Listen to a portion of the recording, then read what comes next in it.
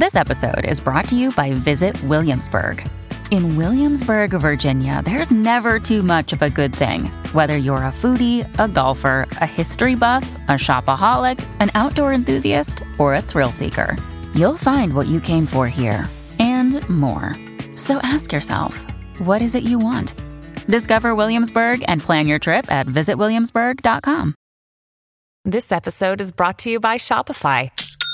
Forget the frustration of picking commerce platforms when you switch your business to Shopify, the global commerce platform that supercharges your selling wherever you sell. With Shopify, you'll harness the same intuitive features, trusted apps, and powerful analytics used by the world's leading brands. Sign up today for your $1 per month trial period at shopify.com/tech, all lowercase. That's shopify.com/tech. Another day is here, and you're ready for it. What to wear? Check. Breakfast, lunch, and dinner? Check. Planning for what's next and how to save for it? That's where Bank of America can help. For your financial to-dos, Bank of America has experts ready to help get you closer to your goals. Get started at one of our local financial centers or 24/7 in our mobile banking app. Find a location near you at bankofamerica.com/talktous. What would you like the power to do? Mobile banking requires downloading the app and is only available for select devices. Message and data rates may apply. Bank of America N.A., member FDIC.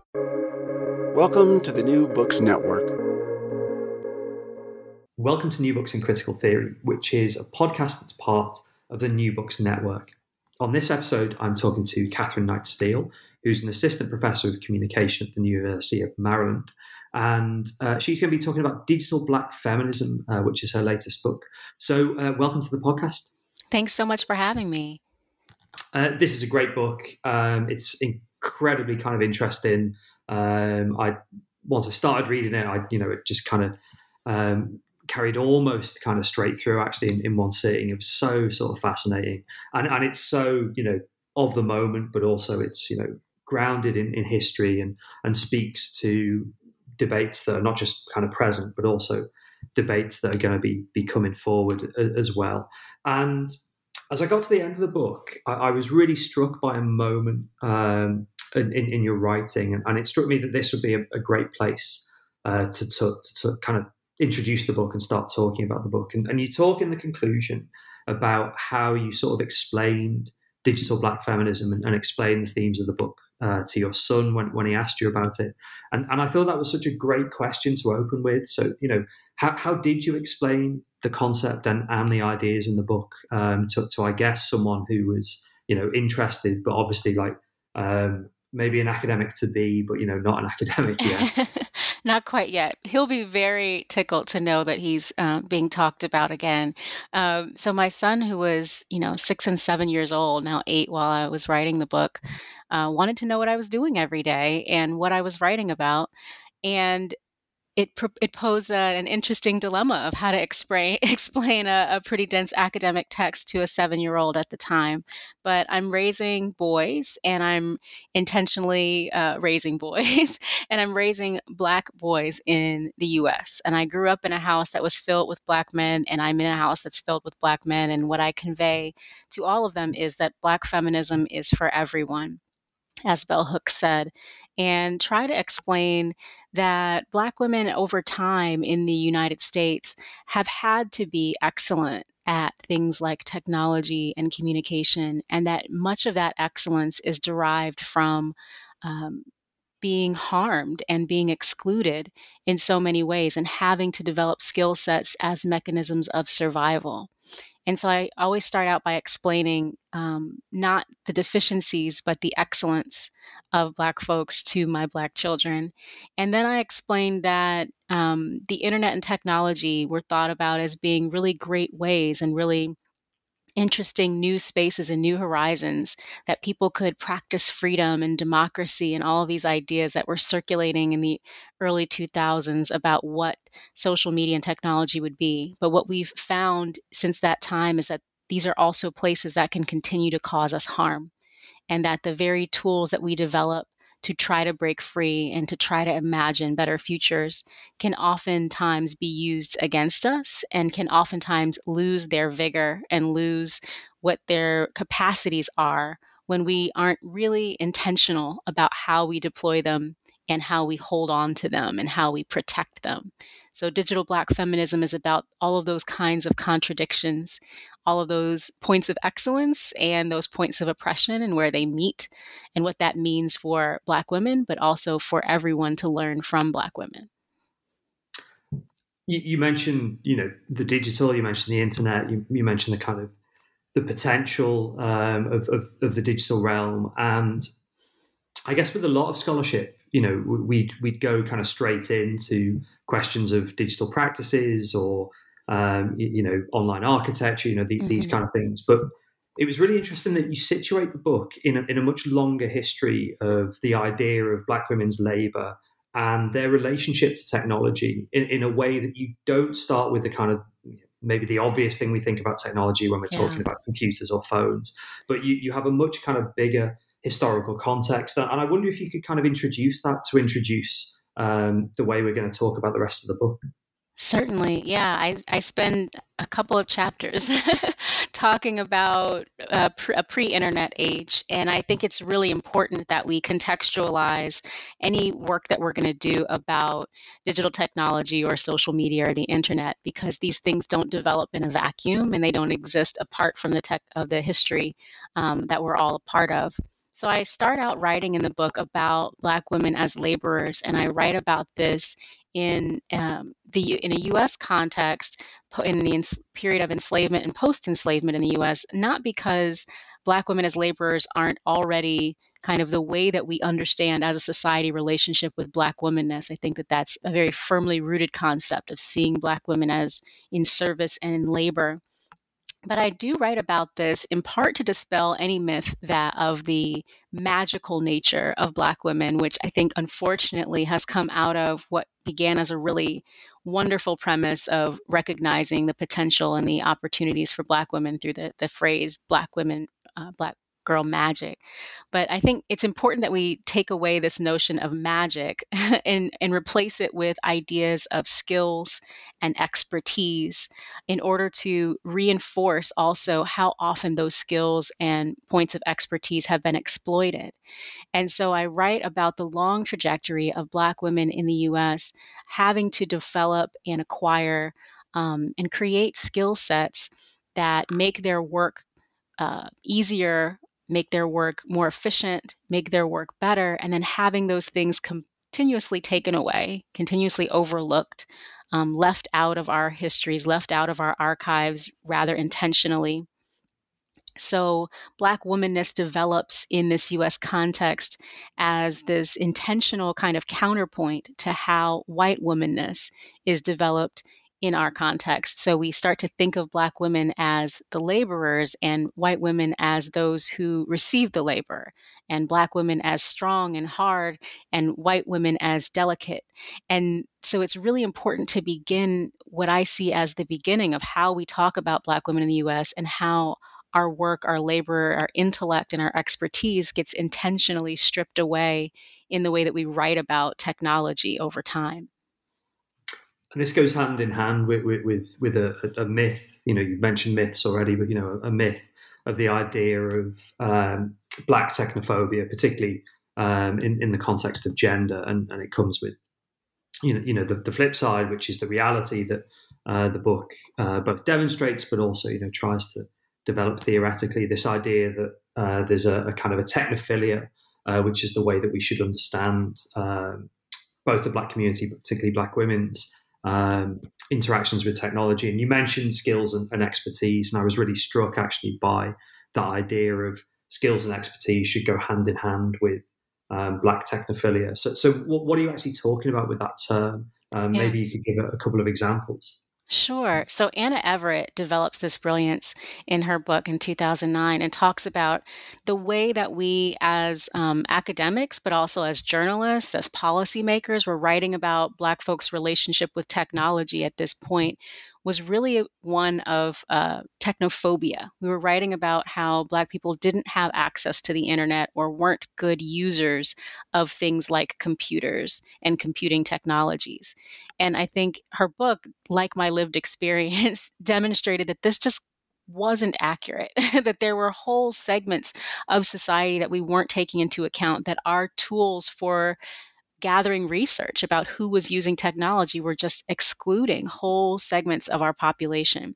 And so instead, what she focuses on, and what I try to focus on as well, is the technophilia, is actually the places where we can carve out space to consider that Black folks have actually excelled and have set the curve in so many areas of our use of technologies. And we can go pre-digital and talk about that in, various eras in society. But I focus in the book in thinking about things like the blogosphere and early social media. And so the way that the Black blogosphere expands and just expands over the period of the early 2000s, but is doing that in places where people aren't looking. It's happening under the radar, so to speak. And so we watch folks take pieces of technology that were meant to do other things and find new and creative ways to use them that sometimes become the primary system of them being used. I often talk to my students about pagers and how pagers in the 1980s and 1990s began as this way for very important folks, doctors to be paged back to their hospitals. But in inner cities, Black youth were often using pagers in very other ways, and really were the precursors to SMS texting, right? And kind of figuring out that you could find ways to keep in communication with folks without access to a phone.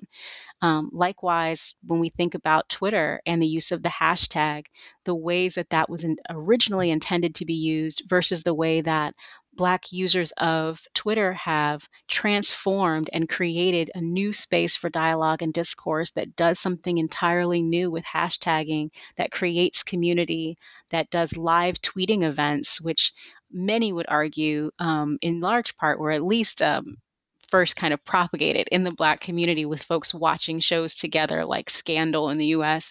Obviously, people had done live tweeting events before, but these folks had found new ways to take old technologies and reinvent them and reinvigorate them. And so, what Anna Everett's Black technophilia reminds us is that it is often folks who are kept from or excluded from technologies that find the most creative and ingenious ways to make use of them and to change them and to challenge them to be better.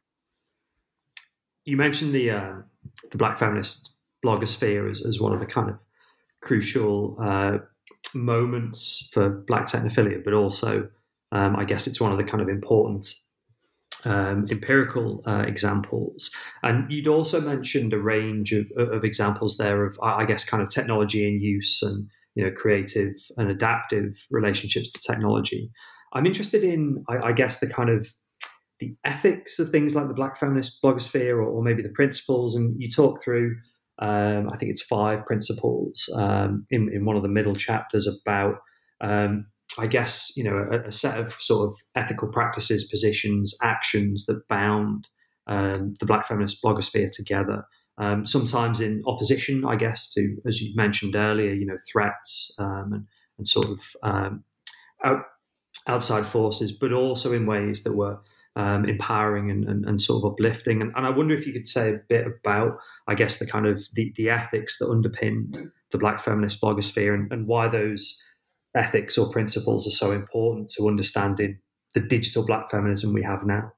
Yeah, sure. I started studying the Black blogosphere mostly by accident because it was just a place that became really important for me as I was increasingly in new physical spaces where I didn't have a lot in common with the folks around me. And I found the Black blogosphere as this place where there were a lot of folks who were experiencing that and were developing their own little communities online. And we have to kind of rewind in our minds to that era to really understand what it meant for people to set up these sites kind of on their own, mostly without a lot of experience in things like coding or anything like that, but utilizing what they had to create a space that was really enclaved away from the larger dominant group.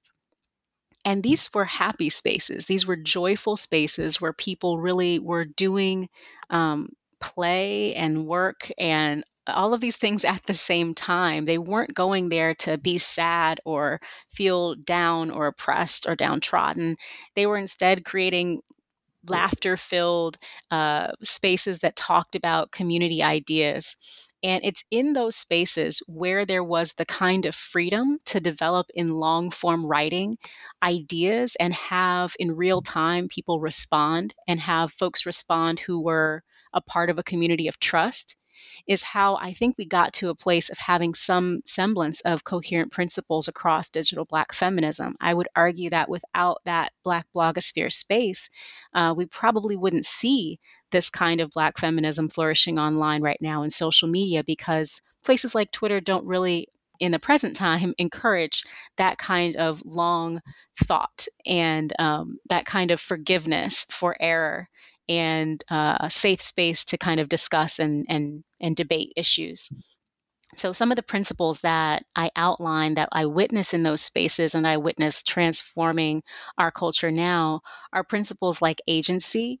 So the way that Black women centralize themselves and their ideas about how to encourage and even accept those around them, other Black women who are doing things that are necessarily beneficial to them, either financially or spiritually or personally. And this isn't to say that other communities don't engage in this practice, but I try to contrast what's happening with digital Black feminism with what's happened with Black feminism in the past. And I argue that being online necessitates these kinds of things like agency. It also necessitates things like self-identification, right? So the ability to determine how one is going to be thought of and called and treated. We think about forming avatars and having to name ourselves and create bios online. That kind of self-branding becomes a really important practice of folks who make their livelihood and create their thought production online. I think the digital space, one of those other principles that it calls forward is understanding of non-binary spaces more broadly, and specifically how that relates to gender. So we see in digital Black feminist praxis a lot more acceptance and encouragement and activism in the part of non-conforming spaces around gender. Because again, digital technology requires us to think about the both ands. It requires us to think about spaces as being both public and private, of being both personal and communal. And so this idea of non-binary spaces becomes really integral to how digital Black feminists think about themselves and others. And the last two areas are complicated allegiances and self and community care. So complicated allegiances, I think, just speaks to the way that we are in touch with and connected to folks who we might share goals with, but have very different lived experience from, and how we create ways to work together toward common goals while realizing the spaces of difference.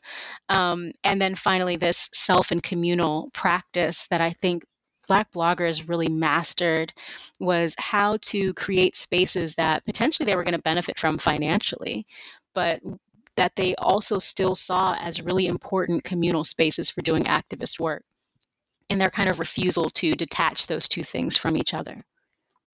When you need mealtime inspiration, it's worth shopping Kroger, where you'll find over 30,000 mouth-watering choices that excite your inner foodie. And no matter what tasty choice you make, you'll enjoy our everyday low prices, plus extra ways to save, like digital coupons worth over $600 each week. You can also save up to $1 off per gallon at the pump with fuel points. More savings and more inspiring flavors make shopping Kroger worth it every time. Kroger, fresh for everyone. Fuel restrictions apply. I mean, we should talk about money, because it's a really crucial element of some of the later parts of the book. But before that, I guess what you've outlined with those principles is an idea of the kind of praxis of Black feminist blogging. But also you then move on with, I suppose I'd call it a kind of historical comparison to think about Black feminist thought. And you do this in the context of particular themes. And I was very interested in themes around kind of why publishing matters, not just in terms of a kind of, sharing ideas and information, but also this kind of specific importance of publishing to Black feminist thought. Yeah, so I had the opportunity in the book to do some archival work and look at the writing of authors like Zora Neale Hurston and Anna Julia Cooper and Ida B. Wells Barnett, and then think about their work alongside some of what I would think of as some of the more important figures in digital Black feminist writing today. And that chapter was really important to me because I think so much, unfortunately, is going to be lost if we don't take a note right now of the amazing kind of work that Black women are doing online. And it's not being saved and it's not being documented, unfortunately, in a lot of the ways that we have access to our writers of the past. So one of the themes that I pull out in terms of thinking about these writers' work together, even though they're happening sometimes nearly a century apart, is how they relate to the concept of publishing. So rather than thinking about the artifacts that are produced by each of these women, I think about how they do their work. What is the relationship they have to the technologies that make their work possible? And what comes of those relationships? So, what comes of a relationship to a typewriter or a pen? What comes of our relationship to blogging or to using Twitter or Instagram stories? And with publishing, I like to think about how we've always had kind of a fraught relationship, Black women, with the publishing industry and how our work would be received, how it would be paid for or treated, how it would be stolen or misappropriated often. And what I thought about in this section on publishing is also the kinds of expectations we develop for ourselves as professionals or as scholars, and what that looks like at different moments in history. So, what does it mean to publish our work through a university press, or in a modern sense, what does it mean to publish our work through a reputable online magazine or journal versus doing self publishing? What are the benefits to self-publishing, but what are also the ways that some of our mechanisms of publishing online in digital ways undermine our ability to be treated as professionals or encourages people to have expectations and unrealistic expectations for demands on our writing and demands on our scholarship. So I was able to kind of look at one writer, Jamilah Lemieux, who's a really prolific writer and editor, really amazing scholar, public scholar, I would say. And the way that she has very carefully crafted a career that I argue demands that we treat her as a professional, that we consider her work alongside other professionals, and that she doesn't diminish her work by allowing folks to kind of determine what she should do and when, or suggesting that her work shouldn't be published in venues that other professional writers' work is published in, which I think a really hard decision to make in a time where it's very easy to just kind of self-publish a lot of what we do. So I think about her work alongside Anna Julia Cooper, who fought a lot of similar battles about a century ago, and how their relationship to things like computers versus typewriters and pens change how they relate to this concept of publishing. So let's talk about money. You mentioned actually really usefully in the discussion of publishing just then, the idea of what are the potential compromises or downsides with different modes of publishing and, different, I guess, kind of forms of legitimacy that come with the university press or being part of the blogosphere or engaging in debates on Twitter, these kind of things. But you also pose this really crucial question about money and really, I guess, to use sort of classic media studies academic language, the problem of kind of commodification of Black feminist thought, and what does happen when money kind of changes the situation, and I guess what are the potentials, but also what are the risks with the idea of Black feminist thought becoming an online product or an online consumer good? Yeah, I kind of close out the book in this way, and it was important that I didn't begin with this because I think otherwise it could have taken over the whole book. There's a lot to be said about commodification and about commodification, I think, of Black feminist thought right now. But I posed this question in part because I was listening to Lauryn Hill's album while I was writing, and she asks the question, what happens when money changes a situation on one of her classic tracks? And it caused me to think a lot about I had written a lot about what the positive implications were of Black women having these spaces online to work out ideas and to think through concepts and to do long form writing and to form community and to even potentially get paid and recognized for their work as a really positive feature of what digital technology brings to Black feminist thought. But I would be remiss not to also talk about what the addition of money brings to Black feminist thought that doesn't serve us as well. And so I think about in that chapter how the need to make our work accessible in ways that mirror what is traditionally thought of as accessible in a digital world can sometimes shrink and diminish the kind of revolutionary work that we want to do. So, for example, if we think about the format and the affordances of certain platforms, what they allow us to do, the length of texts, the necessity of picture or a video of imagery, what it takes for something to go viral, those things can really not always align well with what's necessary to do complex theoretical work. So we end up with things like terms like intersectionality being used and misused and intentionally abused and misappropriated as well very frequently.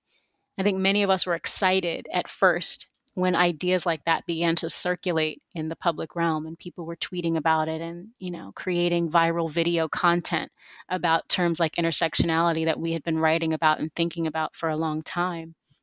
But what we've come to see is that both unintentionally and intentionally, I think, ideas that are complex and warrant our deep, sustained thought and inquiry and reflection and self-reflection don't get that when they have to be packaged into a 20-second viral video.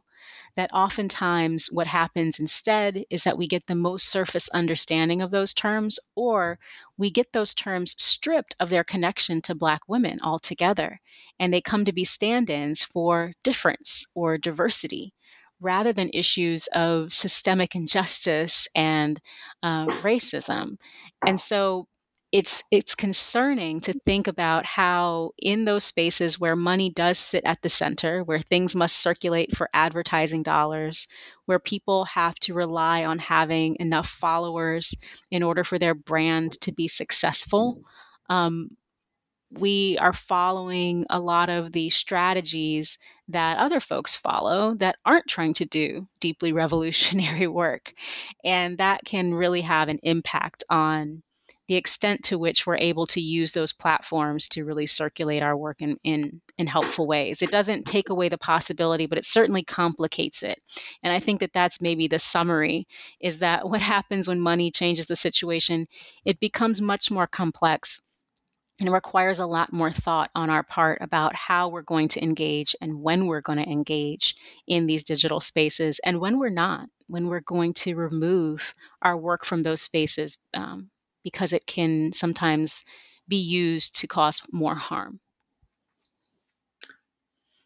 What do you think is going to be, I guess, the kind of future for digital Black feminism? The book, as you mentioned right at the start of our discussion, because the book centers both the kind of potential and the achievements of Black feminist thinkers, in some ways it's an incredibly kind of empowering and optimistic story.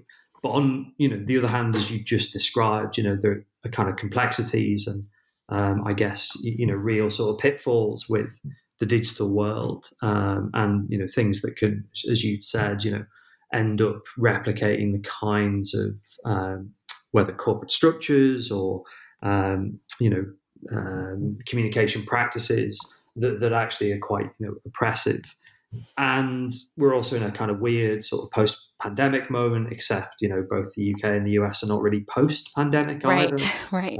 And we kind of say that, but actually it's not really true. And there are questions of kind of politics actually in both our countries, but obviously in the States in particular. And so, is there an element of, I guess, kind of lessons that the book might have for the future? This is a great question. And I, as I finished the book, I had no concept, I think, as many of us didn't, that we would be in such a similar place in so many ways all of these months later, both in terms of the pandemic and our politics. And I think what that requires us to do is to be deeply vigilant about one, tracking this historically. So, for those of us who are in the humanities, for making sure that we are very meticulous about tracking what's going on here and how it came to be. Because so much of what I write about in the book is trying to rewrite into history things that had been intentionally overlooked or forgotten. And I see so much of that happening again in how we are rewriting things that have happened in the last year here in the States and across the globe to favor certain folks, to make ourselves feel better about our shortcomings, to ignore the warning signs that we were provided from those most marginalized among us. And if there is some kind of lesson, I think, to take out of the long history that's in the book, it's that when we do that, when we intentionally create absences in our public historical memory of how things happened and who was responsible and how they attempted to fight for their freedom or to warn us in advance of what was coming, it harms us all.